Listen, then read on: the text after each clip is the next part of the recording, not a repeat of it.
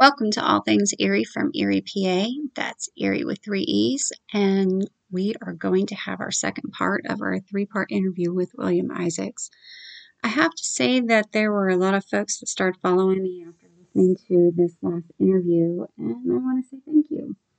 I knew you would enjoy Mr. Isaacs' short story clip. It's fresh and it keeps you hanging. I know that you have gone to my Facebook page.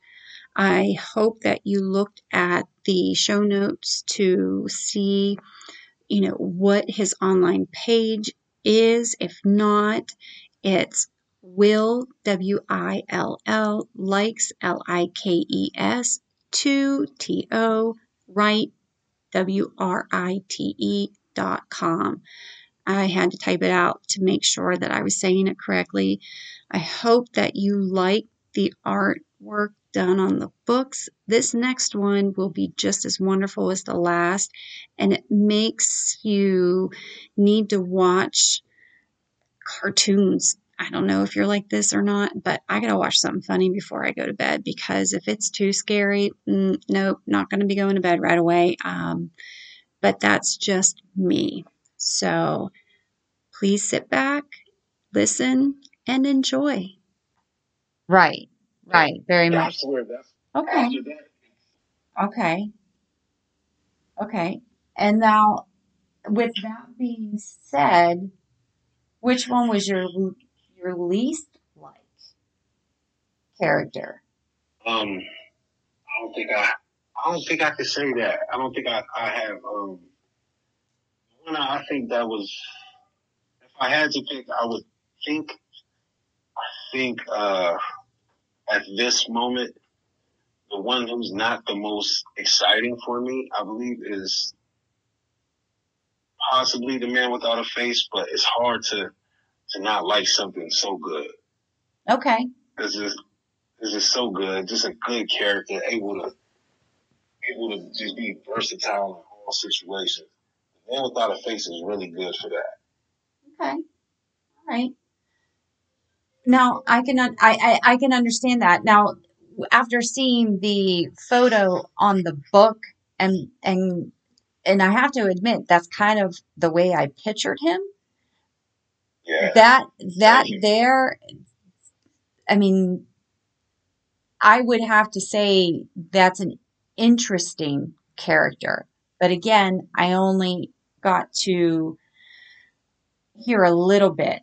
So I would have to hear the rest of the story, but I was automatically hooked. So, I mean, that's my perspective of it. But when, thank you. With what part of the stories or books? Oh, see, my ex, he would play "What's That Song?" and I'd say, "I don't fucking care." Wow. Oh, well, yeah. I mean, but that's, singing a song first and stuff like that, and then breaking out and, whatever. That's fun. We do that here. We play the YMCA. We play all kinds of 70s music and stuff like that. My granddaughter knows all kinds of 70s music. My kids grew up on the Beatles. They could name a Beatles song quicker than most other people could. I mean, that's the kind of stuff they grew up on. And, you know, a lot of kids today, they're getting the remix stuff. Some of it isn't too bad, but other stuff, I mean, it's the originals that count. Little kids are a riot. I mean, they are. Some of the conversations I have with kids out on the recess playground, oh my God, you would be dying laughing. There are some days that I go in and I got tears streaming down my face because I'm laughing so hard. And that's exactly it. That's exactly it. And that's what a lot of people forget, is that they're little humans. And there's one little girl that's here. Her family just moved up from the south. This will be her first winter ever with snow. And I cannot wait. I hope she is here when it snows. I want to see her face. So, and the one thing I asked her was, when mom and dad was here, did they tell you that you needed snow pants and stuff like that? And she said, oh yeah. She was like that and gloves. She was like, well, there was something else. She was like, I can't remember the word for it. And now when I mean the South, I mean the South. I can't really say the state because then that gives it all away. And I was like, well, will you tell me what it is? Because I lived in the South a little bit. I was like, maybe I'll help you out a little bit. And she goes, well, down there, now mind you, she's first grade. She goes, we call them shit kickers. I said, you mean snow boots? And she goes, oh, yeah, that's the word for it. She calls snow boots Shit kickers. And she's how old? Oh, 7. 6 or 7. Oh my, that would be. Listen, I, because she can't. Exactly. But I could laugh at it. I was like, well, we don't call them shit kickers here, honey. We call them snow boots. And I bent over. I was laughing so hard. I said, honey, I am not laughing at you. I said, I lived in Kentucky and in West Virginia, so I get what you're saying. I said, but from now on, there's snow boots. Favorite new word. I'm definitely. I'm already planning. Somebody asked me about That's right, right? You want to see my shit kickers? Right, I wear steel toes every day, so I get to say some. So I got to set this up pretty good. Oh yeah, absolutely, absolutely. That is funny. But yeah, I mean, those are just some of the things that kids do. But I mean, you know, you could set your stories up anywhere. Now, with the Woods of Washington, is it set in Erie? Is that how you have it set up? Or, I mean, because I don't remember hearing that part of it. Actually, no. I do have a series called We Live. Yes. And you live in Erie. So we're in Erie that we have. So no, they without a paper in Washington. Okay. I use that'd be either no. I just look with a lot of wood. Oh wow. I just decided that I was gonna, research the place and I love it. Some of the things I heard about it, I love the wilderness, I love outdoors. I like that feel, for me, we experience all the seasons. Yeah. We get that hot summer, we get that cold winter with a lot of snow. Oh yeah, we do. That we do. And it didn't seem like it was much different from there. They get it all too. That I don't know. In the different places that I've lived, like in Ohio and Indianapolis, they both get way colder weather, but not as much snow. That's the interesting part. Now, like, that's the trade-off. Yeah. Did you like the trade-off? No, because people found out where I was from and I told them, hey, it's okay. I know how to drive in 3 inches of snow. So you're the first one that gets called into work. You're the last one that leaves work. And you get to pick up and drop off all the other employees. So yeah, never tell people you can drive in snow. Thank you. You just definitely saved me because I didn't think about that. Mm-hmm. And, never tell people you can drive in snow. I'm definitely considering moving to a different place. So I know not to allow that information to get out. Yep. Yeah, even if, and they'll see that you're from Erie. Oh, this isn't going to bother you. Oh, I didn't tell you I could drive in snow. I might be from Erie. Didn't tell you I could drive in snow. Never tell them you can drive in snow. In Dayton, Ohio, 3 inches of snow would shut the city down. No joke. Same thing with Indianapolis, same thing with Kentucky, same thing with West Virginia. And it's not the fact that they didn't have the salt or anything like that. They just didn't have the manpower. It's not like here. They didn't have the trucks or anything like that. And my house in West Carrollton was actually on a snow route because it was on the school street. And that was the only street that would get plowed for sometimes days. So it's crazy. I mean, it really is. So, I mean, finding different places, to set things in, I get it. Like when I was naming my podcast and stuff like that, I mean, Erie. I mean, you have Erie, Indiana, you have Erie, PA, you know, uh, trying to keep it set in a certain area and stuff like that sometimes gets a little hard, but I can reach out with like the Great Lake area. There's, oh, actually, there would be a good story for you for disappearances in the Cleveland area. There is actually an apartment complex where there are people that disappear a lot, a lot. Whoa. Yeah, yeah. Whoa. I've actually downloaded quite a few. It's mainly women. Um, Not surprising because women come up missing quite a bit. But this one particular complex, people go missing all the time. But because of where it's located and stuff like that, it gets pushed off to the side. And I find that a lot in some of my you know browsing through uh, information. You're just pulling up article after article after article to see what catches your eye. And then you start to see a pattern. And then that's when you start to say, okay, well, there's this one here, this one here, this one here. And then you start to pull things together. And, but yeah, there's a complex out in, Cleveland where at least there have been 8 that I remember that have disappeared over at least a 5-year period.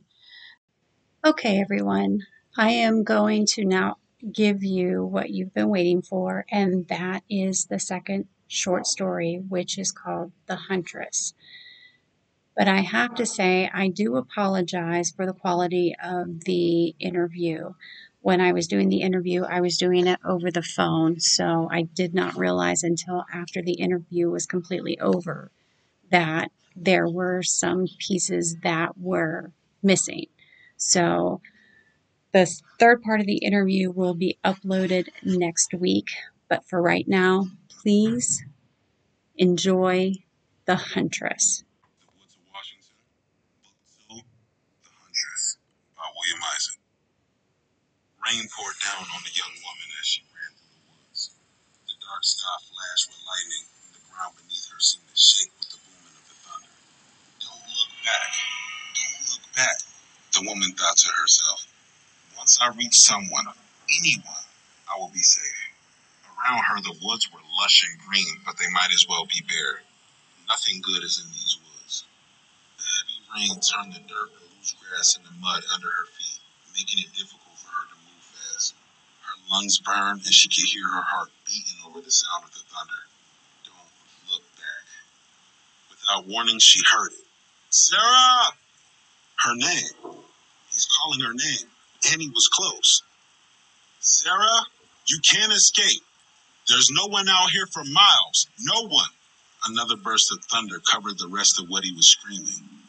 So just come back. Suddenly, a loud bang rang through the night. She knew exactly what it was. He's shooting at me, she thought. He's trying to kill me. For 2 years, Sarah had been kept in an old cabin deep in the woods. She moved to Washington for a job she worked hard to get. For a long time, she was lonely in her new town, but she quickly started to make friends. She also caught the eye of a man in her office. A few times before, he asked to take her out, but she always refused his offers. Months later, he asked again, and she agreed. She had made friends, but she hadn't found someone to be intimately interested in. He picked her up on that Friday, and the night went surprisingly well, until the time came to take her home. They just left a restaurant where they had a few drinks, and she felt a little lightheaded. On the ride, her head spun, and she had a hard time focusing. Hazily, she noticed he was driving out of town. Hey, my house is back that way. she said lazily. He didn't respond. Hey, she screamed, smacking him in his arm. Sit back, he growled, shoving her back. And be quiet. Where are you taking me? She said, shocked, but that's all she remembered from that day. She passed out and woke tied to a bed in a dusty room. A picture of an older couple hung on the wall across from the bed. Both of them smiled warmly at her while standing in front of a cute little cabin. After what seemed like an hour, he came into the room. A half-drunk bottle of some kind of liquor was in his hand. So you're finally awake. I've been waiting. He entered the room a little unsteadily. Where am I? She strained on the wire, tying both her arms and legs to the post of the bed. What do you want? I have money.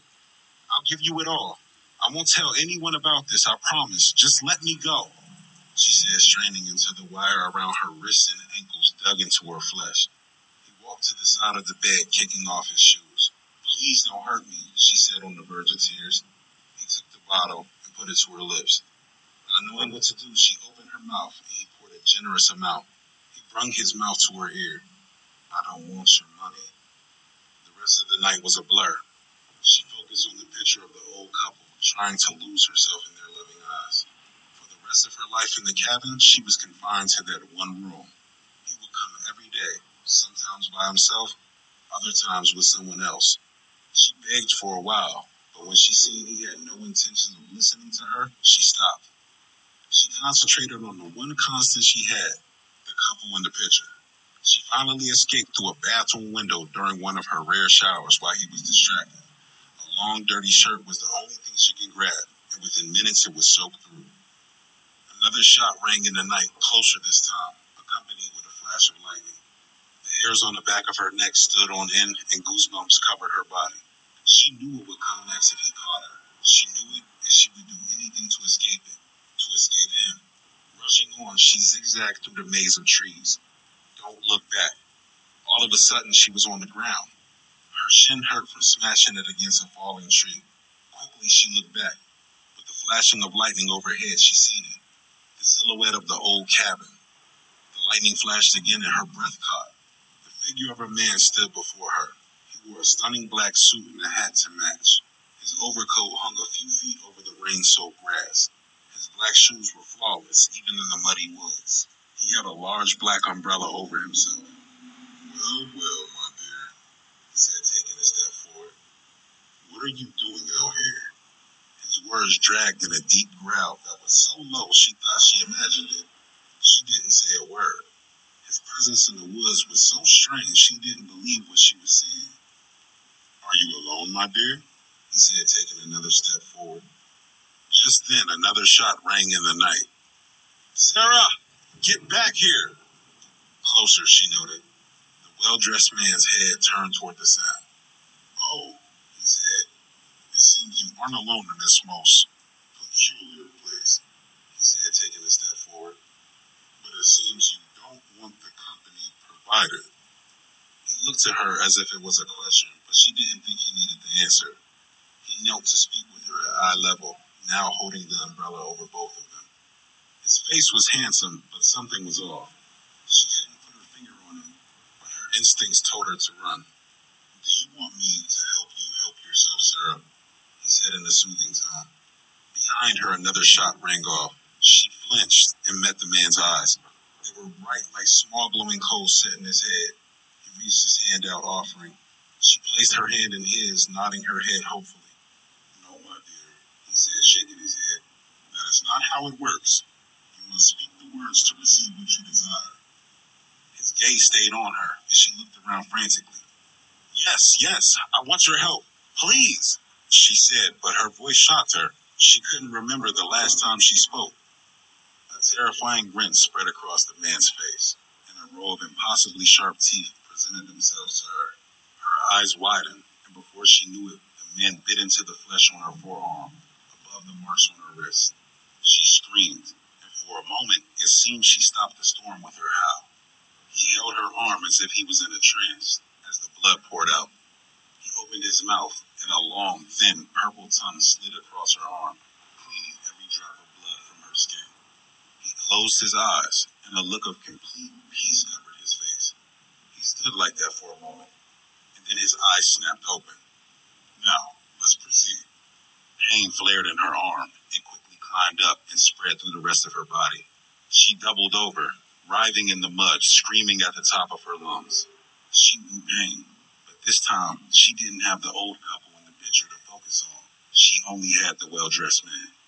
Her blood boiled in her veins, and her skin grayed and flaked. Her bones broke and stretched to abnormal lengths, and her nails and teeth sharpened to points. Her eyes reddened and flicked back and forth wildly. She ate the lips off of her face hungrily, covering herself in her own blood, and opened her skin on her arms with her fingernails. She laid face down in the mud, breathing heavily, growling. Just then, her pursuer burst into the opening through a thick cluster of bushes. His eyes fell on the well-dressed man, then on the woman laying face down in the rain. Hey, get back, man. What are you doing here? This is my land. He approached with his gun trained on the well-dressed man. Answer me, he commanded. The well-dressed man said nothing. What did you do to her? He said, approaching Sarah. I gave her the power to get justice. It is what you did that enabled this event to occur. And I, for one, thank you, the well-dressed man said, giving a slight nod. No, you don't know anything, old man. You don't know how dangerous I am. You don't know what kind of monster I can be, the man said, pointing his gun at him. Behind him, the woman stirred slowly, rising to her knees. No, my poor friend. You know nothing of the danger you are in. Behind him, the woman growled. The man had time to shoot one shot before she was on him. Her sharp nails dug into his face, tearing deep gashes. He screamed a blood-curdling scream. She sunk her teeth into his neck, ripping a mouthful away. She chewed on his flesh, sickened and delighted at how delicious it tastes. She moaned with ecstasy as he fell to the ground, coughing up blood. She dropped to the ground with him, continuing her feast. All the while, the man in the suit watched with a smile of approval on his face. We are all monsters deep down, he whispered. My friends, is the short story clip of The Huntress. I hope you enjoyed the clip of the interview and the clip of the story. I will have the rest for the next week. If you have any questions or anything like that, please, by all means, give me a shout out on my Facebook page, which is All Things Eerie from Eerie, PA. That's Eerie with 3 E's. I have a Facebook page, Twitter, and the Twitter page is KATHYBRDLY. Same thing with Instagram. The podcast is available on Facebook, Twitter. It is available also on iTunes and Podbean.com under All Things Eerie from Eerie, PA. And that's Eerie with 3 E's. Again, I hope you guys really enjoyed this. This is a great short story clip right before Halloween. I hope you guys really, really do enjoy this. I hope you all have a wonderful Halloween. I hope you guys who do enjoy Halloween, love to be scared, have fun. Those of you who are handing out candy and things like that, please remember there are those that do not have the verbal skills. Please look for those blue baskets. And again, I look forward to our next upload for next week. For this week's episode of All Things Eerie, this is Kat signing off.